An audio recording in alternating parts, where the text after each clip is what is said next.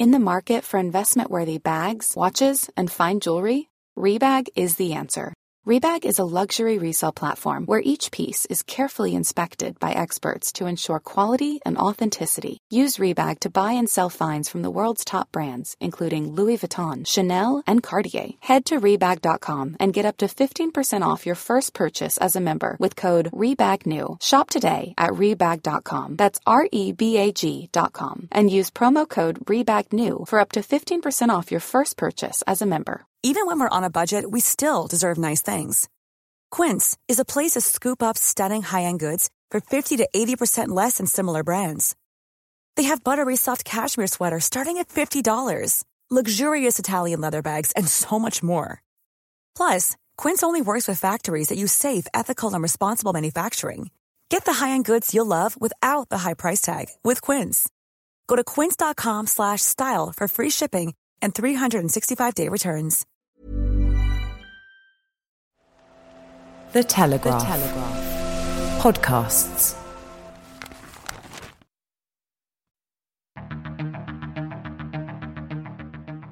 I'm David Knowles, and this is Ukraine, the latest.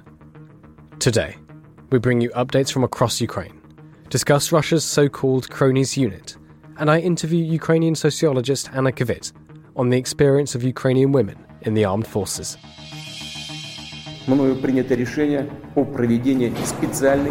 This hideous and barbaric venture of Vladimir Putin must end in failure. We need a military strategy for Ukraine to gain a decisive advantage on the battlefield, to win the war. Nobody's going to break us. We're strong. We're Ukrainians. Every weekday afternoon, we sit down with leading journalists on the Telegraph's London newsroom and our teams reporting on the ground to bring you the latest news and analysis on the war in Ukraine. It's Tuesday, the 28th of March, 1 year and 32 days since the full-scale invasion began. And today, I'm joined by our associate editor Dominic Nichols, foreign correspondent James Kilner, and our interviewee, Anna Kvit, a sociologist from Ukraine who's a visiting research fellow at University College London. I started by asking Dom for the latest updates from the war. Good afternoon and welcome to Ukraine the Latest, a podcast and Twitter space on the war in Ukraine. My name is David Knowles and I'm a journalist at the Telegraph newspaper in London. With me to discuss the latest news from Ukraine and around the world, I'm joined by our associate editor Dominic Nichols and foreign correspondent James Kilner. Dom, can I start with you? What's the latest news from Ukraine? Well, hello, David. Hi, everybody. So last night, another wave of drone attacks against Ukraine, principally around Kyiv. By the look of it, Sergei Popko, who's the head of Kyiv's military administration, said 12 drones had been fired towards the city, but air defence had identified and destroyed all of them around the capital. There was some footage of wreckage, drone wreckage, that fell in one of the western districts of the city. It started a fire, non-residential building. The mayor, Vitaly Klitschko, later posted on Telegram that it was a shop. So it started a fire, no casualties reported yet. And Vitaly Klitschko said that also, no casualties. A little bit of confusion. So that was talking about 12 drones, but the General Staff of Ukraine's armed forces in its daily morning update, said that 15 Iranian Shahed 136 drones had been fired overnight, so a different number, but also said that Ukrainian forces had destroyed 14 of them, implying obviously that one had got through. So not sure exactly what's happening, but it sounds as if very minimal damage and no casualties. Secondly, so today's British Defence Intelligence updates talking about tanks, Russian tanks, and the way they've been used in the fight for the town of Avdiivka in the Donbass region, sort of 50 k's southwest of Bakhmut. So British Defence Intelligence saying that Russia's 10th Tank Regiment has likely lost a large proportion of its tanks in that battle. This regiment is part of the newly formed 3rd Army Corps. So this is the 3rd Army Corps was the first major new formation stood up since August last year. So we think 3rd Army Corps is a bit of a mishmash. Not necessarily saying that doesn't mean that it's not capable, but it didn't have any. It wasn't there before the war, and hence had time for procedures and personalities all to bed in. So the MOD is saying that, according to open source reports, saying that the Third Army Corps has been dogged by ill discipline and morale. I mean, I think that's not exclusive to the Third Army Corps from what we've seen. But it also added that the 10th Tank Regiment's losses have been largely due to tactically flawed frontal assaults. This is their words, tactically flawed frontal assaults, similar to those seen in other recent failed Russian armoured attacks, such as around Vuhledar. Now, I mean, we've seen this before, that a bit like the personnel tactics they're using around Bakhmut and elsewhere, just getting up and running at the Ukrainians, that doesn't work if they've got a sensible defence planned. I mean, they are relying on mass to get through, which can work, but it often doesn't, and it's extremely costly even when it does work. So trying that with tanks is another order of magnitude more difficult. I mean, it is tricky managing one tank, believe me, let alone a troop, a squadron, and a regiment. So trying to get that together, if all you're doing is saying, right, up and at them, boys, in the tanks, let's go, I mean, you're just asking for trouble. Put that together with what we've seen recently with these old T-62, T-54, 55s being brought out of storage and in some cases out of museums, and they are just relying on mass again with tanks. So I think Ukraine will be quite content that is what they're doing. If they're not using armour properly, armour has to be protected by infantry. It gives as much to the infantry as it gets back, or rather it gets back from the infantry as much as it gives. They have to work as a team, tanks and infantry. Plus, you then need an umbrella of air defence and engineers and all the other bits and pieces. But tanks and infantry very, very seldom work independently of each other. And if that's what they're doing, then that is a gift to the Ukrainian defenders. On the subject of tanks, so Britain's Challenger 2, they've started to arrive in Ukraine. As we mentioned this yesterday, but Alexei Reznikov, Ukraine's defence minister, said that this morning, and he put out some photos of himself and some other officials in front of a Charlie 2. There was also an American Stryker infantry vehicle, German Marder. There was also the US Cougar MRAP, mine resistance ambush protected, sort of big, heavy 4x4s, the first of 37 from the US, and they've got a V-shaped hull. So basically any blast from underneath, the blast is directed away from the crew compartment. So the crew and the soldiers in the back will hopefully be protected. I mean, they have proved their worth. So the Cougars, and there was also on view in this photograph some Senator armoured cars, some Rochelle-built armoured cars that were donated by Canada. Canada said they'll send 200 of these Senators. Again, similar thing. I mean, it's getting people to the fight as safely as possible. I've got some diplomatic updates later, but I'll take a pause there. Thanks, Tom. Just very quickly, could we go back to the comments from the British intelligence update? Because it'd be good to hear your thoughts on, well, so bad morale, I get that in a tank regiment. I understand the flawed tactics, you explained it. What does ill discipline mean in a tank crew? Would you talk through that? I only ask because I can't really picture it. Well, I can picture it. I mean, I don't know if that's necessarily specific to tanks. That may well be a general descriptor of ill discipline throughout the armed forces. I mean, if it is tank specific, then there have been instances of drivers maybe having a drink or two and taking the cab for a spin. That has happened. I'm not suggesting it happened at all in the Royal Scots Dragoon Guard circa 1994, but I know it has happened in some places. But I think that comment about ill discipline was generally referring to, as we've seen, this sort of culture of bullying and particularly towards newly mobilised and conscripted soldiers. It's a fairly harsh environment for soldiers who join the Russian army. So I think that's what it's referring to there rather than anything more specific. Thanks, Dom. James, can I come to you? You've been doing a lot of work on news from Russia in the last few days, so there's a lot to talk about. Could we start with your report on this so-called cronies unit?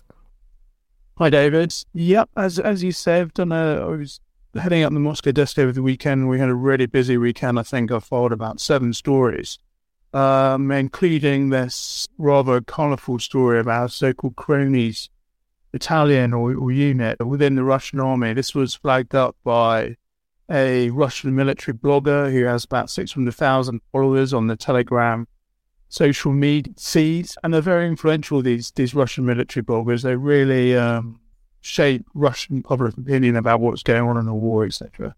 And he'd been given by a so-called source a list of the regional and Russian parliamentary politicians who have signed up to spend some months with this new battalion called Cascade, which was set up in October, November time last year. Now, I did dig some more research, etc., and it turns out this Cascade battalion is an aerial reconnaissance unit. It basically flies drones, and it's located somewhere in the Donetsk region of occupied Ukraine, or perhaps the Luhansk region. It's been given a sort of secret tag, so they don't reveal their exact location, possibly because so many politicians have signed on to serve. Now, what this unit is doing is flying these drones from a secret location somewhere in Donbass over the front line and collecting information and then relaying it back to the so-called soldiers who are monitoring this information on their monitors and TV screens, then relaying it to Ministry of Defence, up the Ministry of Defence command structure, etc. What it's not doing is fighting on the front line.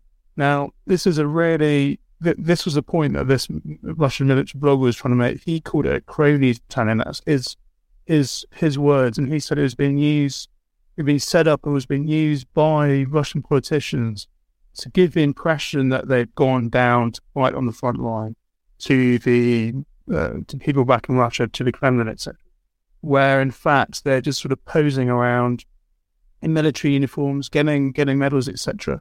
But they are in a very safe location, dozens of miles, maybe even more than that, behind the front line, behind the real action. And it's just another sort of insight into how various people are trying to leverage the war. It's the Kremlin basically told politicians after it mobilized in September, the first mobilization in Russia, we have to keep reminding ourselves, since 1941, and it really ruffled the Russian public. He'd basically been told that there was no war in Ukraine. This was a special military operation. It's all going to be over in a few weeks, and they didn't need to be concerned about it. And yet here was the Russian government ordering a mobilization of people. We now know 325,000 men were mobilized in this drive. Many of them sent straight off the front line and killed straight away. At the same time, the Kremlin told regional politicians and parliamentary politicians they had to fully get behind the war. They couldn't just sort of ignore it. They had to publicly go out there and show their support for it. And the Kremlin said to them, and if you don't do this, the United Russia political party, which is this main political force in parliamentary politics and regional politics in Russia, Putin is the head of it, etc., will not be financially supporting your next election, many of which are in September. So hence, within a month or so, 5 or 6 weeks, this battalion is formed. And now we have the rather curious sight of all these politicians signing up to fight for a month or so they can get their photos in military uniform and medals, etc. Very interesting. Thanks, James. What was the reaction of the people on the Telegram group then? I mean, were people not annoyed that this was happening? How did they take it? And then once you've answered that, it'd be good to hear from Dom, actually, just to add some depth to understanding of drone units. But James Kilner first. So the Telegram sort of scene, they've been picking fights for the military defence and the way the war is won, and so they were obviously very scathing about it. The story didn't get much traction in the Russian opposition media, websites, etc., which I was surprised about, partly because I think people have been reporting that the Russian politicians have been trying to look like they're fighting when in fact they haven't, and partly because it's set up by a guy called Dmitry Savalin, who has a rather tawdry reputation. He's a multimillionaire. He owns through various family members, he owns various construction companies in Russia. He is very pro the annexation of Crimea. He owns a yacht club and some hotels in Crimea, and he's been personally sanctioned by the West. And he's one of the richest Duma deputies in Russia. He's a multimillionaire, etc. And ironically, he was also born in Mariupol, which is just down the road, as we know, from Bakhmut, and was bombed into submission earlier this time last year. So I think there's disappointment, obviously, from some people in Russia, but also a resigned expectation this sort of thing happens. Thanks, James. Dom Nichols. Yeah, just as James was talking there, it made me think it might be worth just taking a very brief segue into drone controllers. Now, I'm not talking about this Russian unit at all and why they may or may not want to go to Ukraine but be far enough away from all the fighting. So park that for one moment, but let's have a look at, just very briefly, drone controllers. I mean, nowadays the big drones, I'm not talking the handheld stuff or even the kind of the battlefield drones that are launched and used locally to the battlefield. I'm talking predominantly Reaper, as we know it, in US and UK service, that are controlled via satellite back in another country. So Reaper is now flown by the British Royal Air Force, based out of Waddington, RAF Waddington, up in Lincolnshire. I've been there, and I've been in the when I was serving. This was not as a journalist; they wouldn't let me anywhere near it. But when I was serving, I was in the control room, in the actual boxes where they were flying the missions, and they take it very, very seriously. Of course, you would expect them to. But this issue of where is the front line now is a very real one. So, for example, a decision in the last couple of years by the British MOD means that Reaper pilots and operators now qualify for medals. They get the campaign medal for the theatre they are supporting. I think they don't get the clasp because they're not actually physically in the theatre, but they do get the medal. And it's caused, as you'd imagine, some controversy, and it's stirred debate about what does that mean? To qualify for a medal, do you have to have skin in the game? Do you actually have to physically be in danger? Does your proximity to danger, i.e. on the battlefield, does that qualify you for serving in that theatre, and do you then the medal and so on and so forth? And the idea is, well, does being detached literally in another country, or if you're operating out of Creech Air Force Base in Nevada, if you're operating via satellite, you're in Creech, you're in Waddington, but you're controlling drones over wherever, Iraq, Afghanistan, wherever it's going to be. Does being physically detached from the theatre allow you to focus your mind better, such that you make better decisions that might lead to a loss of life? Does it allow you to evaluate the information better because you're not in physical danger? Or is there a moral component here that says that if you are going to take life, you have to be prepared to lose your life as well, basically? So, do you take better decisions in a calmer, less frantic atmosphere, or is that not very sporting? Question mark. Maybe that's an outdated notion. But also, if you are effectively in the theatre, if you're Lincolnshire, or Nevada, and you're getting the medal for operating, does that then mean that you are a target? I'm not talking about Russia here. I'm not. There's no question about legitimacy. I've got into hot water. You may remember about suggesting what are not legitimate targets in Ukraine. So park that for a moment. But what I'm saying is that are the drone operators in Waddington or elsewhere, are they then susceptible to more danger because they are seen as combatants? So all these issues are swirling around, and where is the front line, and so on and so forth. But so there's no answer there. It's for us to talk about and discuss, and society to take a view on about whether you morally should have skin in the game. But the only other thing to consider is that the mental pressure that these people are under, because if you're a soldier and you go away on tour, soldier, sailor, airman, aviator, whatever, marine, blah blah blah, a service person, and you go on tour and you physically go into the theatre of combat, then you are to a certain degree sealed away from your normal life, which is not great, but also it's perfect because you can then focus on the job at hand and get on with it to a certain degree. You leave home behind you. But the mental pressure these drone operators are under, they are right in the zone on the mission, and then a few hours later, when the mission's done, the shift is over, they're downtown. And a very good friend of mine we've all seen the movie about the person who sort of can't quite get it together after a difficult mission when they're down when they're shopping a bit later on. That exact thing happened to a very good friend of mine who was in Creech operating drones over the Gulf region, and then a couple of hours later he said he flipped out in the supermarket when his kids were arguing about what breakfast cereal to buy. So these people are under mental pressure. So they are experiencing a degree of pain and worry and anxiety. So therefore, that is where the argument started for they should be rewarded, or at least this should be noted in some way, hence the medal. But all these issues are very live in the military circle and societal circles now. I welcome anyone's comment about it. I've got no answer here. I just offer those couple of thoughts and an observation that I saw firsthand from a friend of mine. Thanks, Dom. Yeah, it'll be interesting to see what responses we get. And I think, as James has expertly explained this story, I think it's interesting the slight lack of reaction it's had in Russia. Maybe there's something to be seen there. And I think I'm sure this isn't the last we've heard of this. I'm sure we'll be coming back to this, James. Going from the so-called cronies battalion to a different Wagner-esque group, you've written a story, James, about the Kremlin-installed head of Crimea creating his own mercenary unit. Can you tell us about this? Right, yeah, that was another story which popped up over the weekend. And I think this is a small unit. It's about 300 people. Apparently, it's been deployed already to parts of Kherson region, just above Crimea, etc. There's been quite a lot of media on this unit in Russia. Some of the big Russian TV channels went and interviewed these guys as they're training in the forest, etc. Now, this is clearly inspired by the relative success and high profile of Wagner, Kremlin's bigger mercenary group, which is, we think, deployed about 50,000 people to the battle zone, taking huge casualties, but are leading the Russian advances in. So the Kremlin-installed head of Crimea, who's been there since 2014, since the annexation, seems to have been given an official green light to set up his own mercenary group or militia group, however you want to frame it, which is officially linked in with the Ministry of Defence. So it's kind of called a reserve unit, and they have to sign a contract with the mercenary group and also with the Ministry of Defence.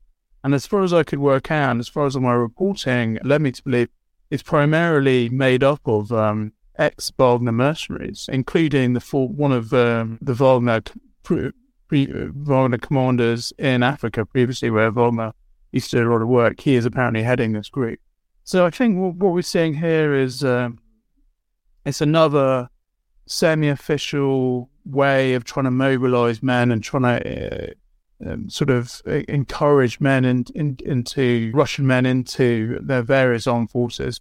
These guys might not want to join the Russian army real, and yet they might be happy to join this sort of more renegade private militia type. So it's another sort of effort by the Ministry of Defence, the Kremlin, to boost the number of fighters on their side. Thanks, James. Can we go to Dom just for some diplomatic updates now, I think? And I know, James, you'll have some things to say as well about the Central Asian states. Dom Nichols. Yeah, so just something here from Nicola Smith, our East Asia correspondent. You'll see there's a bit in today's paper, and she's going to do some more, I think, over the next few days. She's been looking at Chinese reaction to Putin's statement at the weekend on Saturday, talking about moving Russian nuclear missiles into Belarus. And yesterday I was suggesting that it'd be interesting to see what China say about that, because I think they would view the summit last week in Moscow as a great success, and they want things to calm down. They want things to move in accordance with their 12-point peace plan, which we think is a bit rubbish anyway. But China sees itself as in the driving seat here, and I was suggesting yesterday that Putin suddenly going back to the nuclear rhetoric would not be welcome. So Nicola has suggested, or she's written, said Beijing has repeated its calls for, quote, a peaceful settlement of the Ukraine crisis, their words, crisis, unquote, following Putin's comments on Saturday. And Mao Ning, a Chinese Foreign Ministry spokesperson, said yesterday, quote, last year, the leaders of the 5 nuclear weapon states released a joint statement in which they affirmed that a nuclear war cannot be won and must never be fought, and stressed the importance of the avoidance of war between nuclear weapon states and the reduction of strategic risks. So far, so uncontroversial. But Ms. Mao goes on, quote, under the current circumstances, all sides need to focus on making diplomatic efforts towards a peaceful settlement of the Ukraine crisis and work together for de-escalation. Now, I think that's quite telling. She's talking about very clearly the current circumstances, and reiterates again diplomatic efforts, peaceful solution, de-escalation. I think those are the 3 things there. She finishes, obviously, with a dig at the US has to do that, but I think the main message was what I've just said.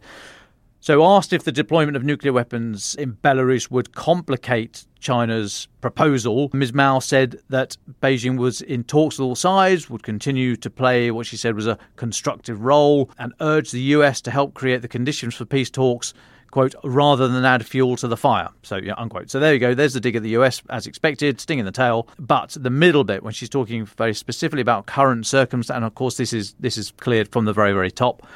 So current circumstances, diplomatic efforts, de-escalation. So I think that was very interesting that China have quickly come out and said that. I mean, this happened I think in either a press call, but regardless, I mean, they don't answer questions they don't want to. So the fact that they've made that statement, I think it was a direct response to Putin's comments on Saturday. The only other one to mention on the diplomatic front is France has said this morning they're going to double their munition supplies to Ukraine. So Defence Minister Sébastien Lecornu, he said this morning, he's talking specifically about artillery. I don't know if the pledge to double goes elsewhere, but he said, quote, "We are doubling the delivery of 155mm shells to bring it to 2,000 a month from the end of March," unquote. Okay, right, so good. It's all good.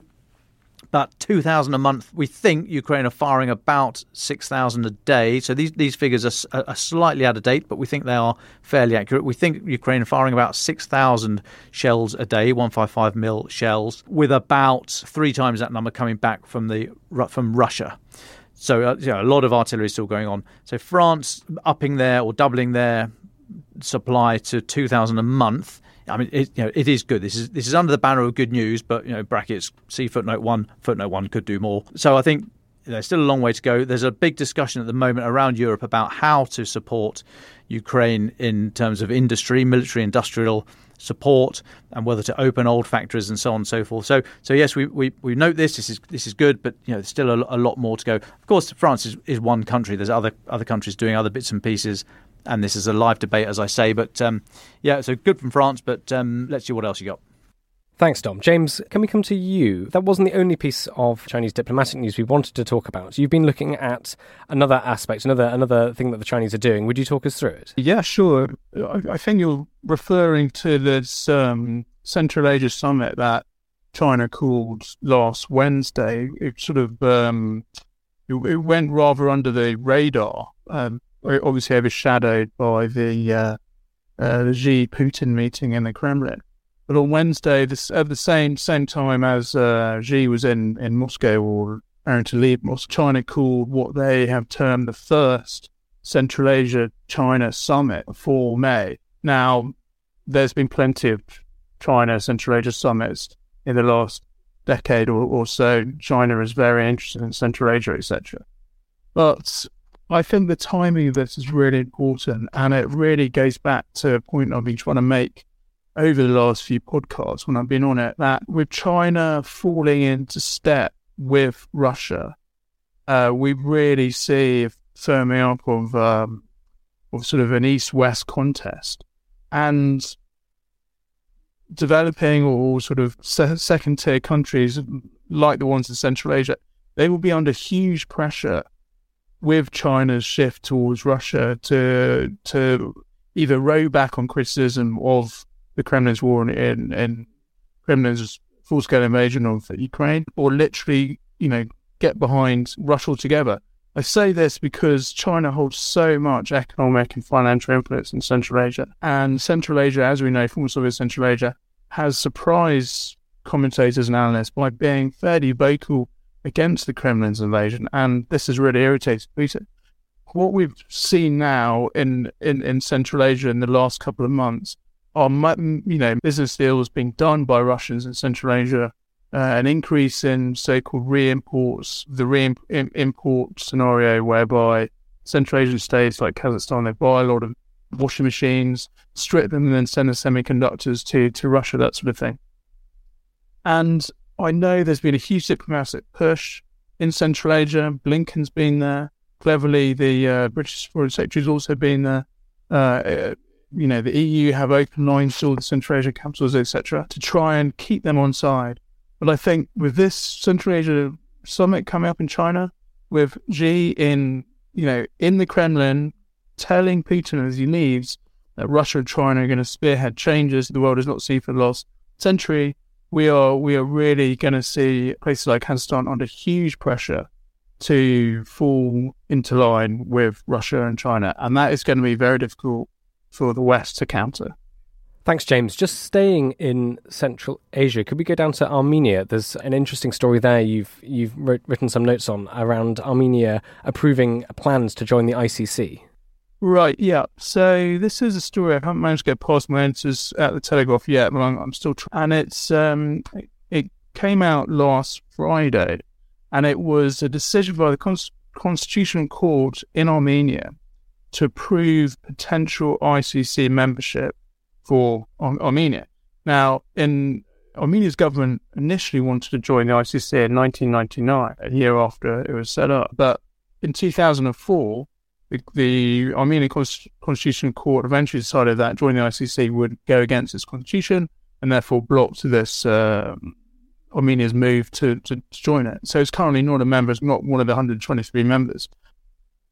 In the last, I think it was 2015 or 2016, Armenia changed its constitution, and the Armenian government asked the Constitutional Court again to look at whether the country could join the ICC under this new constitution. It asked the ICC to do that, I think, at the end of 2021. It asked its Constitutional Court to do this at the end of 2021. And on Friday, it ruled, yes, we can now join the ICC. Now, the timing is incredible. So the Armenian Constitutional Court approves the country's potential membership of the ICC exactly a week after the ICC has labelled Putin a war criminal. If Armenia joined the ICC, as it's now able to do, according to its own courts, it would then be obligated to arrest Putin if he turned up to Yerevan for a summit, etc. Now, Putin was last in Yerevan, the capital of Armenia, in November for a security conference. It's one of the few countries that the Kremlin has, that Putin can still visit.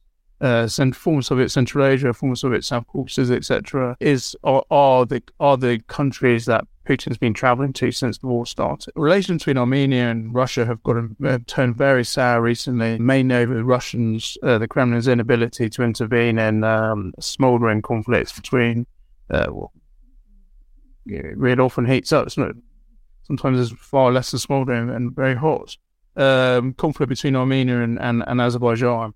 And this has really infuriated Yerevan. Under various treaties, deals, the Kremlin keeps a couple of thousand peacekeeping soldiers, I think, in Armenia on the border with Armenia and Azerbaijan, and also has a large military base there independent of that. And yet it's been unable to stop, according to Armenia, alleged attacks from Azerbaijan. And Armenia has cancelled a major military exercise with Russia this year, and it's threatened to pull out of something called the CSTO security group, which is a Kremlin-led security group of former Soviet states. These are big deals.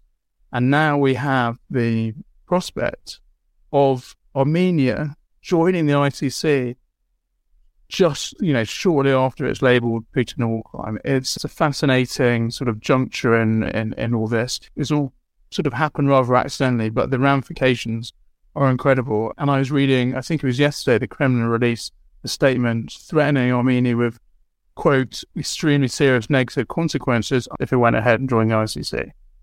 Thank you very much for that, James. Dom, can I come back to you just for any final updates before we go to our final thoughts?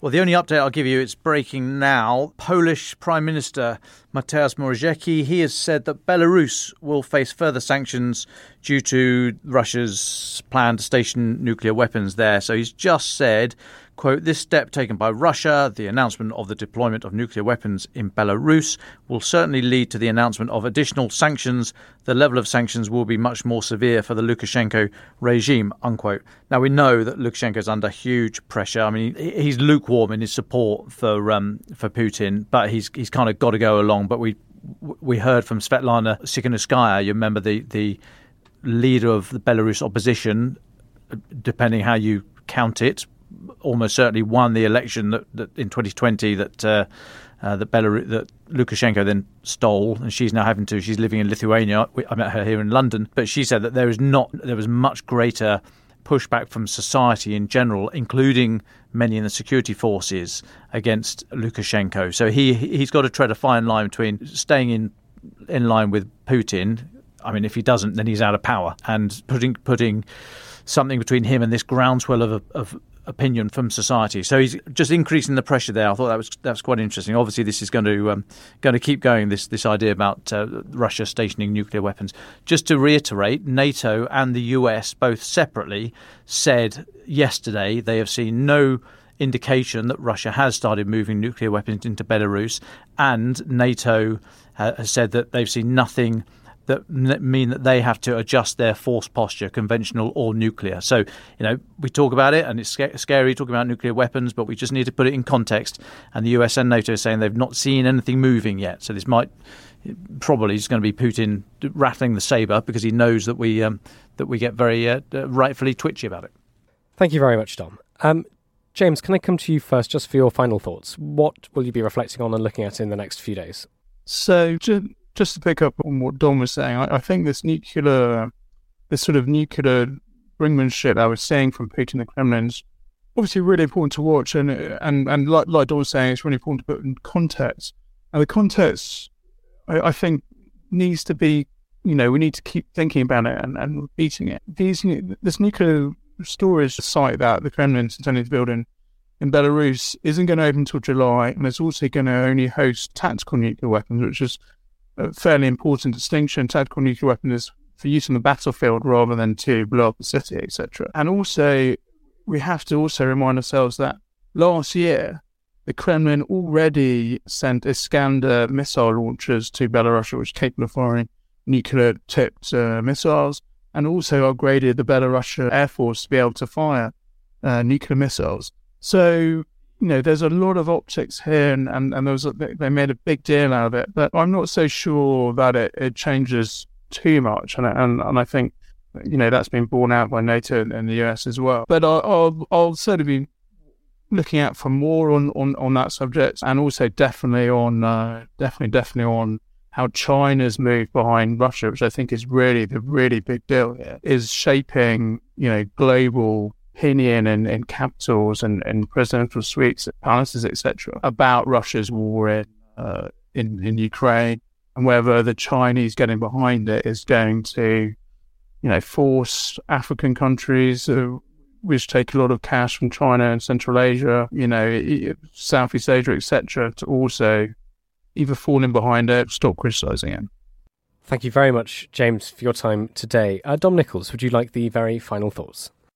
Thanks. Final thought being an apology. So yesterday we were talking about the maritime uncrewed surface vessels that last Thursday, we think, attacked Sevastopol, and we think they were all destroyed. But in the context of that yesterday, I was saying that they were last used, these things were last used in October last year, and that resulted in Russia moving its fleet of Kilo-class submarines from Sevastopol into a base in Novorossiysk, which is in Russia, about 50 miles southeast of the Kerch Bridge. I refer to the Kilo-class subs as nuclear-powered. They are not, of course, they are diesel-electric. And thank you to the many listeners that got in touch with us saying that, I've got that one wrong. Very happy to put my hand up there. Had a bit of a senior moment, as we used to say in the army. And so Kilo-class subs are diesel-electric. They are not nuclear-powered. They can fire Caliber cruise missiles, which can have a conventional or nuclear warhead.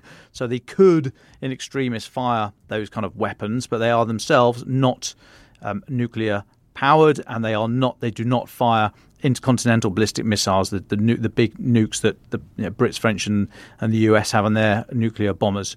So thank you for those that got in touch, and apologies once again. I am Spartacus on that one.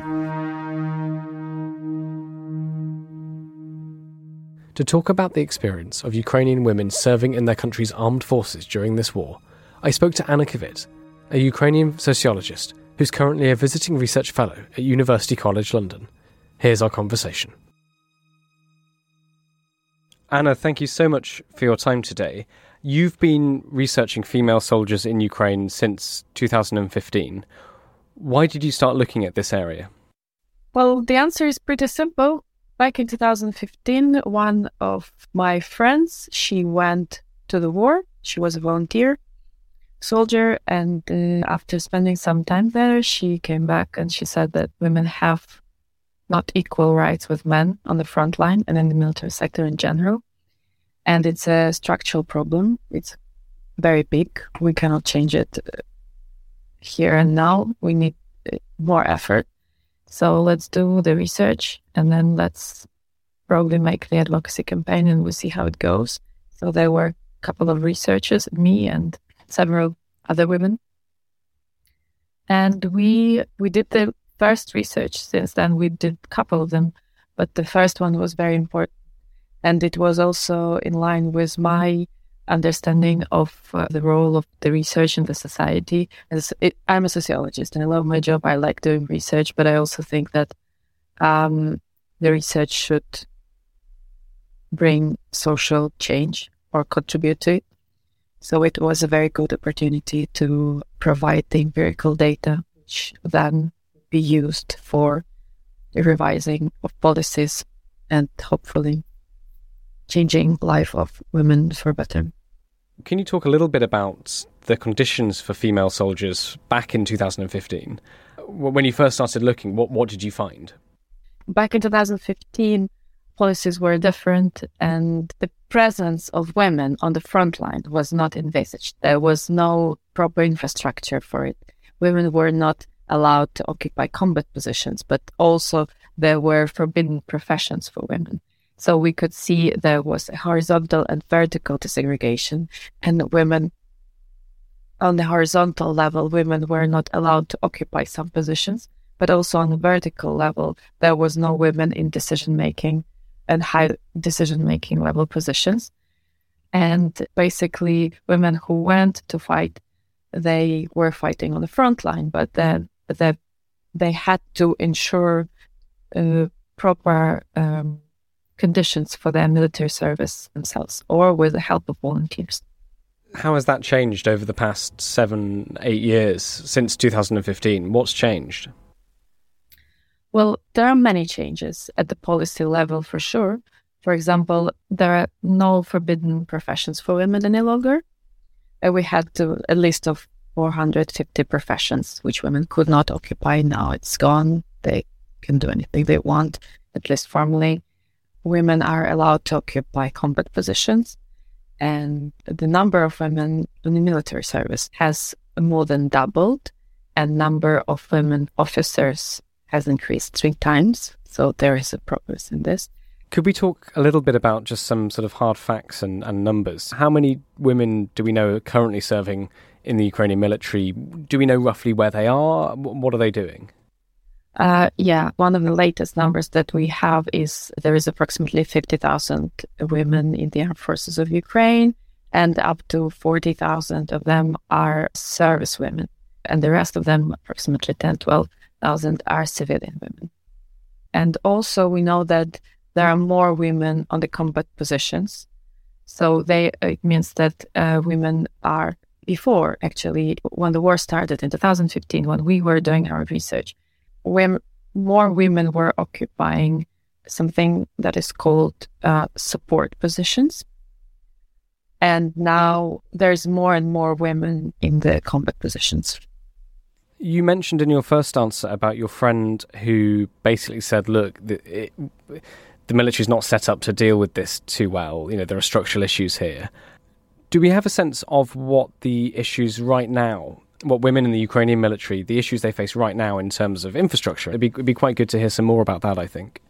Yeah, well, honestly, I think that they do face with different challenges and issues at the moment. As military uniforms still, they have to adjust it to their bodies because the uniform they receive is usually doesn't fit their body properly. Medical healthcare services are not often available and in the quality and quantity they are needed. And then there is another problem is the services for veterans, and we will have many veterans after this war. It's probably another topic for discussion, but it's directly linked to our topic now. Also, harassment policies, they are underdeveloped. There are efforts to change them. But harassment policies are relevant for women and for men, but probably in first turn for women, because we know that women, among the victims of sexual harassment, for example, women are the majority. So harassment policies still have to be improved. And also women in the military, in their interviews, they mention that they face obstacles in their career development. So it's another area that requires improvement. Anna, throughout this conflict, we've seen lots of news and stories coming out about Ukrainian soldiers' experience in Russian captivity. I was wondering, do we have much of a sense of the experiences of female Ukrainian soldiers in Russian captivity? Yes, thank you for the question. We don't have a lot of information about the women's experience in women's military, Ukrainian military women in Russian captivity. We just know that men and women are exposed to higher risks of conflict-related sexual violence in Russian captivity. We know cases and videos about men being exposed to conflict-related sexual violence. And from interviews and conversations with military women, we also know that the risks of sexual violence are very high in the captivity. But we don't know the statistics. We don't know many facts because this topic is tabooed and stigmatized in Ukrainian society and actually in many societies. So the survivors rarely talk about it. Anna, is there anything we haven't spoken about that you think is important to mention or that you want our listeners to go away and understand or think about? Well, it's a very important and very complicated topic, and I don't know if we can fully discuss all the nuances in several minutes. But what I want to say is that it's a big war, and women who joined the army 9 years ago and who are joining it now, it's a very big decision and a very big contribution and a very big sacrifice from their side. They are not required to do it. It's their own will. And as a citizen of Ukraine, I'm really grateful for what they are doing. But I also think that I also hope that the policies for women in the military will be changing and their implementation will be changing, because they should not fight against the system at the same time as they are fighting on the front line. They deserve proper conditions for their military service. May I ask, if I can, what happened to your friend who joined in 2015? What did their service look like? Where are they now? She continues fighting on the different front line, but she still contributes a lot to the defense effort. Anna Kvit, thank you very, very much for your time. Thank you. Ukraine the Latest is an original podcast from The Telegraph. To stay on top of all of our Ukraine news, analysis and dispatches from the ground, subscribe to The Telegraph. You can get your first 3 months for just £1 at www.telegraph.co.uk/Ukraine the Latest. Or sign up to Dispatches, our Ukraine newsletter, which brings stories from our award-winning foreign correspondents straight to your inbox. We also have a Ukraine live blog on our website where you can follow updates as they come in throughout the day, including insights from regular contributors to this podcast. You can listen to this conversation live at 1 p.m. each weekday on Twitter Spaces. Follow The Telegraph on Twitter so you don't miss it. To our listeners on YouTube, please note that due to issues beyond our control, there is sometimes a delay between broadcast and upload, so if you want to hear Ukraine the Latest as soon as it is released, do refer to podcast apps. If you enjoyed this podcast, please consider following Ukraine the Latest on your preferred podcast app. And if you have a moment, leave a review, as it helps others find the show. You can also get in touch directly to ask questions or give comments by emailing ukrainepod@telegraph.co.uk. We do read every message. And you can contact us directly on Twitter. You can find our Twitter handles in the description for this episode. Ukraine the Latest is produced by Louisa Wells and Giles Gear, and today on Twitter, Emily Hill.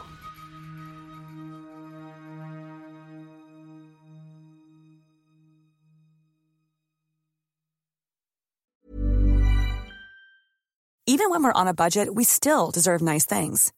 Quince is a place to scoop up stunning high-end goods for 50 to 80% less than similar brands. They have buttery soft cashmere sweaters starting at $50, luxurious Italian leather bags, and so much more. Plus, Quince only works with factories that use safe, ethical, and responsible manufacturing. Get the high-end goods you'll love without the high price tag with Quince. Go to quince.com/style for free shipping and 365-day returns.